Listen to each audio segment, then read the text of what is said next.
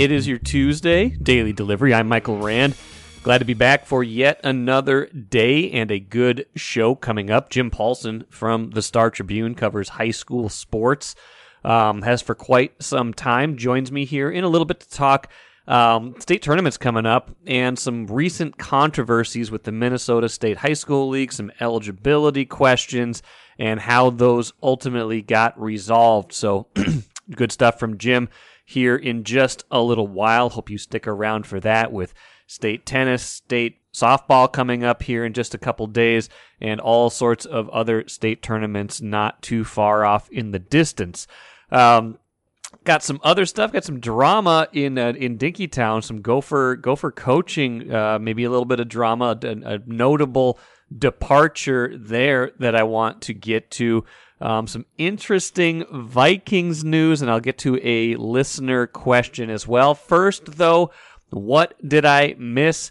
So, pardon me, you're probably going to be seeing a lot of these things if you haven't already, as some of us kind of take initial voyages, forays into artificial intelligence. Now, there's all these, various little chat bots out there, different AI tools where you can kind of see what artificial intelligence knows, see what it does. And like most of us are using it kind of for the dumbest stuff right now, for basically Wikipedia level replacement type stuff.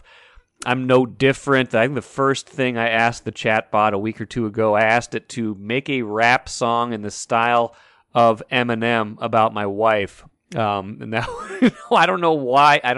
She did something similar about me. I don't know exactly why I asked it to do that, but it was not bad, and I asked, my daughters were like, do one about me. So I had them do a song about them, not so much in the style of Eminem. And it's kind of amazing how fast it can turn around at least a passable work of art is maybe the wrong word, but a work that, if you took it and then, use it as a rough framework, would be something you could probably turn into something at least decent. It's, the base of it is not usually that great, but as you kind of look at it, you're like, okay, I can see this piece, the structure is there, some of these rhymes work, let's go with it. So that was the first thing I asked it, and then for some reason I got on this kind of kick. I was like, what else can I ask artificial intelligence? And the next, I don't know why, but the next question that came to my mind, it wasn't even a question, it was just a direct statement to the app, was, tell me about the 1998 NFC title game. And I don't know what I wanted, what I expected from this, why that was front brain. Maybe it's because we are coming up on the 25-year anniversary season of that team, 1998, the 1998 Vikings that went 15-1, and of course lost in the NFC title game. That was the game I asked the chatbot about. We're coming up on 25 years. Maybe that's kind of been in my mind, and that caused me. But anyway, I asked artificial intelligence to tell me about that game. Didn't give it any other context. Didn't tell it who was playing, what sport, anything like that. And this is what it spit out. The 1998 NFC Championship game was a football game played on January 17th, 1999 between the Minnesota Vikings and the Atlanta Falcons. The game was played at the Hubert H. Humphrey Metrodome in Minneapolis, Minnesota, and was broadcast on Fox. Very good. Basic facts so far. The Vikings entered the game as heavy favorites, having gone 15-1 during the regular season and setting an NFL record for most points scored in a single season. The Falcons, on the other hand, had finished the season with a 14-2 record and were led by quarterback Chris Chandler and running back Jamal Anderson. The game started off well for the Vikings, with quarterback Randall Cunningham throwing a touchdown pass to Randy Moss on the team's first possession. However, the Falcons quickly responded with a touchdown run by Anderson, and the game was tied 7-7 after the first quarter. So far, so good, but here's where it gets kind of dicey. Says, in the second quarter, the Falcons took control of the game, with Chandler throwing 2 touchdown passes to tight end Reggie Kelly. The Vikings were able to score a field goal before halftime, but they went into the locker room trailing 20-10. That is completely false. Those are not correct facts. The Vikings actually led 20-14 at halftime. Reggie Kelly did not catch any touchdown passes in this game for Atlanta, let alone 2 in the second quarter. The Vikings led 20-7 before the Falcons, of course, got that late touchdown in the second quarter after the turnover by the Vikings when they were trying to get some extra scoring in there. So that was interesting to me that that it botched such a basic fact and got off track on what actually happened in the game, because I thought that would be what AI would know the most, right? It would have a good summary of what happened in the game, kind of like a book report style on the game. Let's continue. In the second half, the Falcons continued to dominate, with Chandler throwing another touchdown pass and Morton Anderson kicking 2 field goals. The Vikings were able to score another touchdown on a pass from Cunningham to Chris Carter, but it was too little too late. The Falcons won the game 30-27 and advanced to Super Bowl 33, where they would lose to the Denver Broncos. None of that really is true. Chris Carter did not have a touchdown in the second half. It was not a matter of Atlanta just kind of running away and hiding. Of course, didn't even mention the Gary Anderson missed field goal, didn't mention that it went into overtime. Just kind of sounded like a game where the Vikings trailed for pretty much the whole time, maybe got a late touchdown to make the score look better, and then that was that. So that was kind of eye-opening for me, right? Because I think we've seen some instances. There was a lawyer who got in trouble by using AI to write briefs, and then it made up cases, things like that. And so it struck me that they were not good. It was not good at just the basic facts of the game. However, the last paragraph that it sent me was this: the loss was a devastating one for the Vikings, who had been considered one of the best teams in NFL history.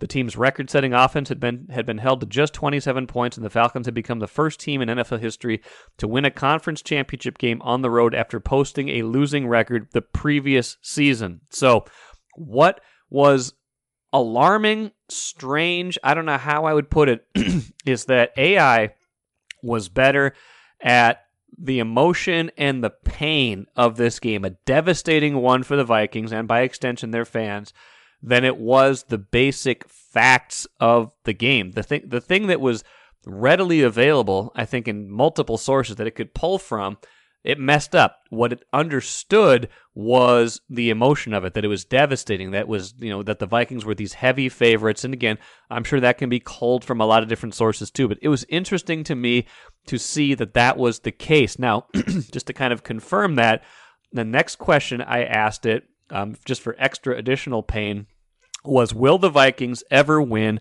the Super Bowl? And here was its one-paragraph response. As an AI language model, I cannot predict the future with certainty. However, the Minnesota Vikings have been a successful NFL team with many talented players and have come close to winning the Super Bowl multiple times. Yeah, no kidding. The team has appeared in 4 Super Bowls but has not won a championship yet. You don't say. With a strong roster and good coaching, it's certainly possible that the Vikings could win a Super Bowl in the future. It's important to note that success in the NFL depends on many factors, including player health, team chemistry, and luck, so it's impossible to guarantee any team will win a championship. So there you have it. AI knows your pain, knows how frustrating it's been, knows the road ahead is not guaranteed. But what it doesn't know is the basic facts of probably the most devastating loss, at least in this recent vintage of fandom, in this Vikings version of history. And that, to me, is a little bit alarming when it comes to the future of artificial intelligence. Speaking of the Vikings, by the way, I don't know if you saw this, but Reggie Fowler, who tried to buy the team almost 2 decades ago and then in fact became a minority owner before his involvement with the Vikings ended a little less than a decade ago. He was sentenced to over 6 years in prison as part of a massive cryptocurrency scam that really was one of the major things that sunk the Alliance of American Football, a pro football league, a few years ago. It was a $700 million crypto scam. I'm reading from the Associated Press report. He sentenced to that on Monday. So Reggie Fowler, former Vikings minority owner, sentenced to more than 6 years in prison. That's quite a story. I can't even imagine what would have happened had he bought the team instead of the Wilf family in 2005. But there you have it. Reggie Fowler heading away for quite some time. Time to check my social media, yeah. To see who loves me online. Hashtag blessed life. That sound means I've had some listener questions. A couple of them on email, one of them on Twitter, so I get to play that little song. People, even though I think I've written this once or twice, the thing that people seem most concerned about and wondering the most about as we talk about the Twins and their future on TV is whether or not they will have their announcers the same if, in fact, Major League Baseball takes over production of the games, which could happen in the middle of this season. We're still waiting to see. There was the judge's ruling last week that said Diamond Sports has to pay the Twins in full for their rights this season, and the next big payment, they haven't finished the payment on the first one that was due right around the start of the season, and the next big payment is due July 1st. We don't know what's going to happen. They could very well walk away from that contract in a few weeks, and then the Twins would be left not scrambling, because I think they're ready for it, but they would be left to produce those games and distribute them this year and perhaps beyond as well, because there's no contract in place for next season. So the thing people really want to know, the emails that I've been getting are, will the broadcast team be the same? And I don't think we know exactly how this will play out, but we can look at the model that's happening in San Diego, where in fact this has already happened. They took over, Major League Baseball took over broadcast last week, and the plan there was to have the play-by-play and analysts continue to work for the broadcast even when they shifted to Major League Baseball, because those are team employees, and that's the same with the Twins. So someone like Dick Bramer, who is the play-by-play voice of the Twins, has been for quite some time. He is not a Bally Sports North employee. He is a Twins employee. He would still be doing the games if the games changed to a different carrier. Same with all of the analysts employed by the team. Now, what would be different, as I've explained to people when I've responded to their emails or tweets, what would be different is pregame and postgame. Those are Bally Sports North folks, and those would not be coming along with this new potential new world order. So we'll have to see how that piece of it plays out. If there are pre and post game shows, I don't know how that will look exactly, but Dick Bramer would still be doing the games if indeed this does become a change. MGM Wine and Spirits is the choice for savings, service, and a great selection of spirits, pre-mixed cocktails, wines, and of course, ice-cold beers and hard seltzers. With over 30 locations throughout the Twin Cities and beyond, there's an MGM near you. Head to MGMWineandSpirits.com to find a convenient location in your area. Get social. Follow MGM on Facebook and Instagram for all the latest news and trends. Make great moments with MGM Wine and Spirits, your locally owned and operated choice for over 50 years. Save time, save money. Shop MGM. Let's talk high school sports on Daily Delivery today. Got Jim Paulsen from the Star Tribune here with me. Jim does a great job, along with all of the rest of the prep staff, covering all of the high school sports. And it's tournament time again, Jim. I'm very familiar with the calibration of the seasons. I was the high school sports editor for about 5 years back, about 10, 15 years ago. It's like these you gotta go slow, then everything all at once. It's like the fire hose, the garden hose, and we're into that this week with tennis and softball state tournaments. And something that caught my eye, Jim, was just the level of softball right now seems to be raised pretty high, and especially with Rosemount, this undefeated team going into the state tournament. They've got 3 players on the first team of the All Metro, including Metro Player of the Year. 2 players on the second team. Like I don't remember there being, kind of back in my day, I covered a lot of softball back in the day. I don't remember there being a team quite that stacked. How did that become the powerhouse program? That's interesting. I talked to their coach, Tiffany Rose, about that very issue, and she had told me that she doesn't know how it happened either. She just kind of thanks her lucky stars every day that how all these players came together in one school in basically a 2-year window for the girls were juniors and seniors. Yeah, and these are a team that could rival a lot of the top club teams. Jessa Snippus is their leader, the pitcher, and she's been amazing. She was a Metro Player of the Year, but they've got other girls like Paige Zender, a power-hitting first baseman, and Isabel Nosen, a terrific shortstop. Both of them are going to Iowa State, by the way. Yeah. And they've got others that are going to play in college. Cece Hansen, an outfielder. Ari Prindle, a second baseman. Caleb Bartle, the left fielder. There's Sure. so many good players on that team, and how it's just a coincidence. Yeah. Thank you, Lucky Stars, for Rosemount to all come together in this one season. They won the state championship 2 years in a row. They knew these players would be good last year. I think the pressure got to them a little bit, and they didn't get there last year. And now this has been their goal all season long. And so far, so good. 23-0. That's a good time for just softball in general. I think we've talked plenty about college softball. The Gophers have a very good program. They've been in the the NCAA tournament. Boy, it'd be unfair if they let the Gophers play in the state tournament. The NCAA tournament every year since 2013, excluding the COVID year where the tournament was canceled, of course.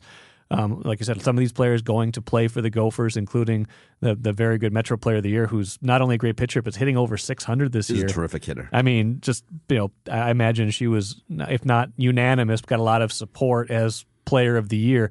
It's just kind of a heyday for softball in general. I think we maybe talk about that in Minnesota with some other sports. Like it's been we've had like top 5 draft picks in basketball. Volleyball has really kind of burst onto the scene, but softball is producing some really high level players, and the sport in general seems like it's been growing. Well, it seems nationally, the sports profile has been big as well. If you see the College World Series that's going on right now, and they're getting very good ratings. I think they draw college baseball all the time. And I have ideas about why that might be. But there's something about softball that just kind of catches your eye. It's a smaller game, a quicker game. There's a lot of energy. And I don't know about you, but if I find myself flipping channels and there's this college softball game, I always tend to pause on that one just because it's an easy game to watch. The players are closer up. It's just a fun game to watch. It really is, compared to baseball, which you can have a much bigger field, and balls and dead bats and balls that aren't going anywhere. In softball, there's always action. There's always something going on. Yeah, I feel like I do the same thing, and I feel like it's something happens quickly when you turn it on. And I didn't watch a ton of Gophers games this year, but when they got to the NCAA tournament, I found myself like seeking out, like, hey, what's the alternate channel for this first round game against, I think it was McNeese State, and I was like my kids are like, yeah, we want to watch TV. It's our turn. I'm like, no, I'm just going to watch this. We're going to watch this softball for a while. It is a fun game to watch, and the state tournament's always fun too. Like it's a lot of logistics. It's a lot to cover with everything going on all of those fields, but it's always a fun cover, especially when the weather cooperates. And it is always sun-bleached when you're down there. You go down there, and you better have the sunscreen. There's no trees. There's no trees. No tree cover. And they oftentimes would have the championship games, that stacked one right on top of the other, within a half an hour starting times of each other. That's been difficult to cover. This year, they've staggered the start times a little bit more, I think an hour and a half between games. But still, just a great experience. It's all softball on the 6 fields at Caswell Park. Players everywhere, fans everywhere. People parking in fields like a state fair. Yeah, it's a really fun tournament. It really is. Do you like this time of year? Does it? I mean, I know I just remember kind of like it's like this mix of like adrenaline, but also like it's not dread. Dread's not the right word, but you just know you're going to be tired at the end of it. But do you enjoy this kind of like period of 2 or 3 weeks that kind of comes? I mean, in the winter it's more like 5 or 6 weeks, but like this period of time where it's like it's just game, and you get all these champions crowned. Well, I'm not sure that my wife appreciates it because I'm gone for the next 2 weeks. Yes, I'll be doing boys tennis this week, and I'll be doing softball at the end of the week, and then next week we've got baseball, and we'll have lacrosse. So there's lots of things going on. I won't even be covering all the tournaments. We've also have track and field, and golf. So I would say the high school league people got to be pulling their hair out this time of year. But it comes, you're interested, it's the end of the season, and then you got a time to relax for a little while because it'll only be a month and a half before football starts again. Don't say that. Right? You got to take your time where you can get it, I'm sure. I kind of remember that. Just there's a rhythm to the seasons. It's all fun, but it always felt like those spring tournaments snuck up on you because it's like the spring season, especially this year. I mean, there was we forget about it now because it's been like 80s and 90s for the past 2 or 3 weeks, but the start of the spring season was terrible weather-wise. These seasons barely got underway until probably mid-April, right? It's amazing to me that they're able to get their 20-game seasons in for all these softball and baseball teams. That they're playing every day. And tough for baseball because you need pitching every day. Yeah. Softball, you can a lot of times rely on the same pitcher. Right. Baseball, you have arms that need to be protected. But it's kind of a fun time of year. You like to be busy. Yeah. And it comes and goes really quickly. Like you said, less than 2 months ago, Yeah. We were lamenting the weather. Yes. Now it's coming to a conclusion. Now it's too hot. It happens fast. Now it's too hot. Yeah, exactly. We'll always complain about something. Speaking of always complaining about something, you mentioned the high school league a minute ago about how busy they are this time of year. They've had to be extra busy because they've had some rulings to make on a couple of issues that became kind of pretty public with eligibility, with some, I think it was boys golfers in the section tournament, and it was a girls shot put also. And these stories bubble up all the time. There's eligibility questions. There's kind of these mini controversies. Talk me through what happened, why people were upset with the high school league, maybe, and maybe kind of your perspective on how it all played out and the outcome. Well, I think what happens is the high school league, first of all, tends to become the low hanging fruit. People want to take shots at them. In golf, it was some boys golfers that had played in tournaments outside of the high school league season, but the tournaments were not regulation high school league tournaments, right. And so the high school league initially declared them ineligible for the section tournaments because those tournaments they played were not cleared by the high school league or didn't meet high school league standards. In the shot put, a couple of girls at Cambridge Insanity were left off the list of qualifiers, right. Inadvertently by their own coach. Right. And when he turned in the list of people that they had to list for the meets or for the state meet, and they weren't they were disqualified originally. Yeah. And the high school league, their first response when that was called to their attention was that they were, hey, we have to look into this, and right now they're ineligible. I think people got a little angry, a little upset, and they jumped the gun calling the high school league all kinds of names. Right. If you read the, social media is not a kind place sometimes. The comments were all anti-high school league, and people thought it was common sense to give these kids a chance to play. In both situations, since then, the high school league has gone back on their initial ruling. They've re-examined it, and everyone's able to play. I think that's exactly how things should be done. The high school league is a league that's ruled by bylaws and policies, and they go to great lengths to follow those things, which means that procedure is an important part of what the high school league does. Sure. So I think people got a little bit upset early, right off the bat, when the high school league, who doesn't often comment on these sorts of things when they haven't been resolved, wasn't able to say anything, and only people that were complaining were parents. But I think the high school league handled them exactly the way they should be. They re-examined both situations, and in both times, common sense won, and the kids are now having the chance to compete in the state meets. But the problem is, it's going that feeling of the high school league as being restrictive is going to linger, and it's going to cloud people's feelings and judgments for a long time, thinking the high school league is incompetent or they don't do this. They're not a bunch of fat cats. No. They're a bunch of they're guys who take their and women who take their responsibilities seriously. It just is a matter of getting through their procedures and policies and getting the right ruling. Well, it's like the high school equivalent of the NCAA, and like nobody's like cheerleading, oh, the NCAA made a great decision. Like usually you only hear about people, with college sports or with leagues when they're upset with them, right? When they're like, they did this dumb thing. Oh, look at this ruling they did. Look at they're being too hard on them being declared ineligible. I agree with you in this case, especially with the case of the shot putters. Like if they were left off the list, even if it was inadvertent, they can't just be like, oh well, fine.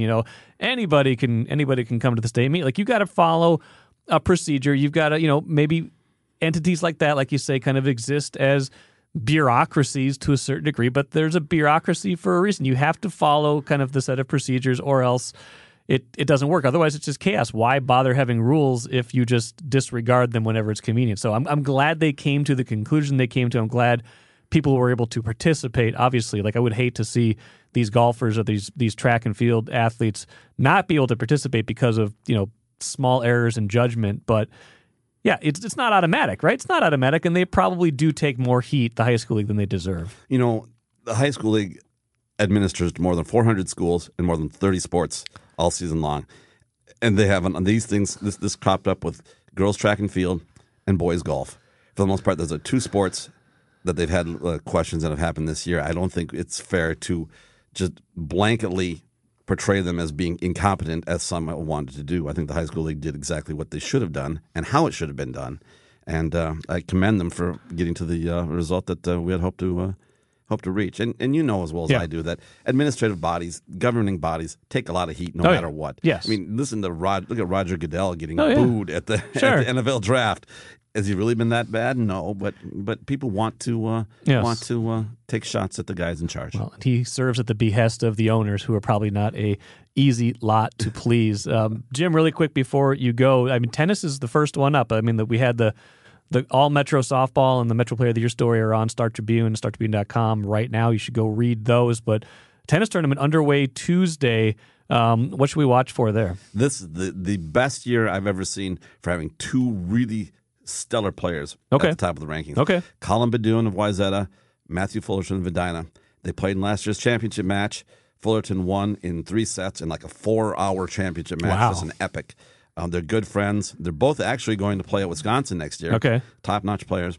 They've played once this year that Badoon won in with a super set tiebreaker after each had won a early set. So they're very even. It sounds like they're extremely evenly matched. And I've never seen two players at this level together at the high school tennis. And they've had good players, but never two guys who are head and shoulders above everybody else. It'll be interesting. It'll be fun. Does it make it fun that they're friends, that they kind of know each other? I would imagine there's like this healthy rivalry on the court, but they can't take it too seriously. At the end of the day, they're still going to be friends. Absolutely, and they know each other, and they talk. And they're still rivals, and they've told me that they've been able to stick the needle into each other once in a while. They're playing. Who wouldn't? The way friends do. Who wouldn't? Yeah. Like I said, it just makes it fun. And considering last year's championship match, which was just an epic, I think there's no reason to think that they won't have another one this year. Okay, a lot to look forward to with the high school tournaments starting up. Jim Paulsen, appreciate the time today. Good luck covering everything.